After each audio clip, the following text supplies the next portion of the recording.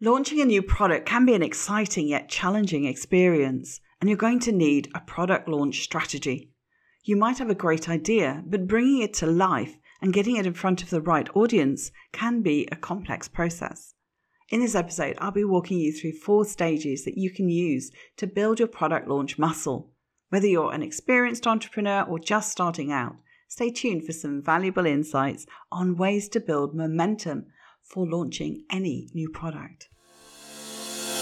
Welcome to the Leverage Business Podcast, where we believe business success is about working smarter, not harder, leveraging your time and expertise in ways that fit the digital age you and your clients live in today. I'm your host, Jay Allison, author of Leverage Consulting in the Digital Age and founder of the iSuccess Business Academy.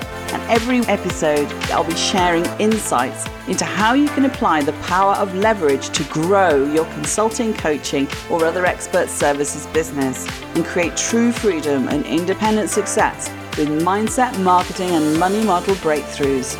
Because when you get leveraged, the sky's the limit. Let's go for it.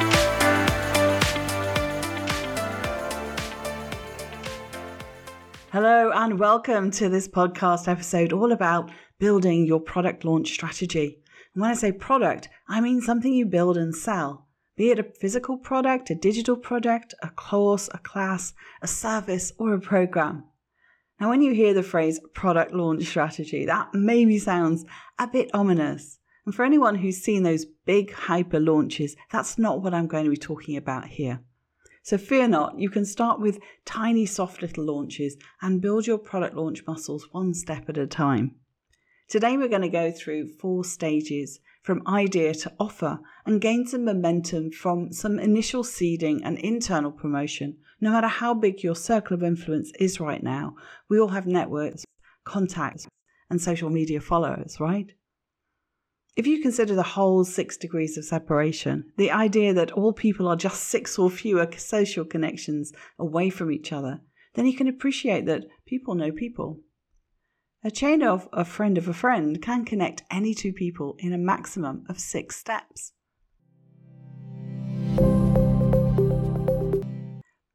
Launching a new product can be an exciting yet challenging experience. You might have a great idea, but bringing it to life and getting it in front of the right audience can be a little bit complex. Now, if you've followed me for a while, you'll know I'm not a fan of big hyper launches. I much prefer a rolling enrollment approach. Perhaps that's because I come from the consulting background where consistent flow of leads and clients on demand is more the mode of operation than a lot of big campaigns and launches. And for my iSuccess programs, I've always tended to do soft launches and enrolling a small group at any given time. For instance, the Leverage Business Accelerator, because it isn't a curriculum-based program. It's a structured process for strategic review, planning and coaching for each client, from where we create a customized 90-day action plan. Because of this format, I open up spots when I know I can give my coaching clients the time needed between other commitments. And that's a product launch strategy that's worked really well for me personally because it avoids the big peaks of work to run hefty campaigns that enroll high numbers of clients at once. It means I maintain a more consistent work-life balance, which has always been my goal. So in this episode, I'll be walking you through 4 types of launch and talking about general good practice, my experiences of launching, supporting launches, and being a participant in launches. And then in part 2, we'll go through 10 critical steps that's going to help you create a solid foundation for your product launch success. Let's dive in.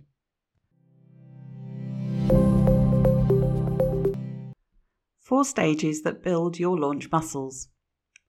In his product launch formula, Jeff Walker talks about 4 types of launches that are progressively validating the product you want to take to market. I really like this approach. It not only fits with the steps you need to take to ensure your product launches successfully, but it means any of us can get a new product into the marketplace, even if you don't have a big list or a ton of people rallying around for you. Taking an iterative approach to product launches helps you validate the idea and build momentum. That's a great place to be first if you're looking to launch big at some point. Many of the big players will always seed an idea and validate it first, modify it or pivot based on that experience before going large.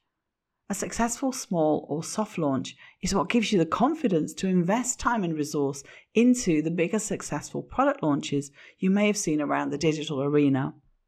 So the 4 launch stages you can build to, or types of launch, as Jeff Walker presents it, are the seed launch, the internal launch, the joint venture launch, and the evergreen launch. I'll describe each of these briefly here first, which will illustrate how anyone can easily get going and go about this quite gently. And then we'll dive into what I believe are the crucial 10 steps to creating, promoting, and launching in the broader sense. We'll do that in part 2 next time. The first type of launch is the seed launch. The purpose of a seed launch is to test your product idea with a small group of people before you invest a lot of time and money in developing a product. During a seed launch, you'll offer your product to a small group of people at a low price in exchange for feedback and testimonials. Once you've validated your product idea through a seed launch, the next step is to create a more developed version of the product and do an internal launch.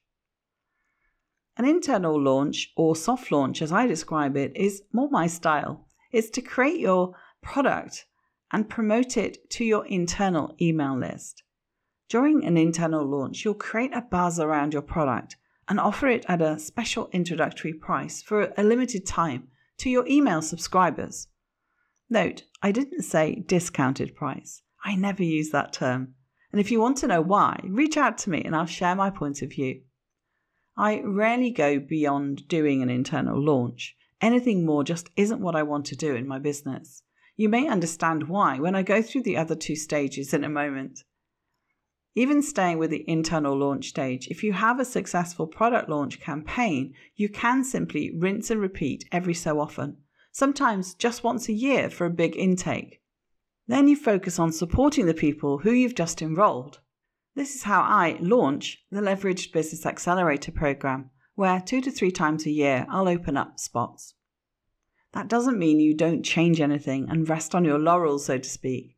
Even with just keeping to internal launches, I keep changing up the messaging and offer to make sure I'm attracting the right fit people who are my ideal clients to work with.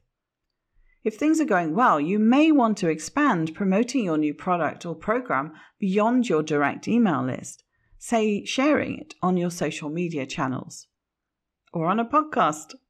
In this case, you'll need a little bit more than just a sales page. You'll want to encourage them onto your email list for the next launch by offering something super useful that's relevant to the product you're launching. So say you're launching a new online course about product launches, which I'm not, by the way, but product launches is certainly something I've coached people through. A compelling lead magnet would be something that helps someone take the first step forward. It might be a 10-step guide and take the form of a short ebook, a video training, or maybe a 3-day challenge. Promotional content does not always have to be part of a launch campaign. When I cover the 10 essential steps to successful product launches in the next episode, I'll also be sharing a 10-step checklist. It kind of illustrates the point of how building your list means you have more people to launch to.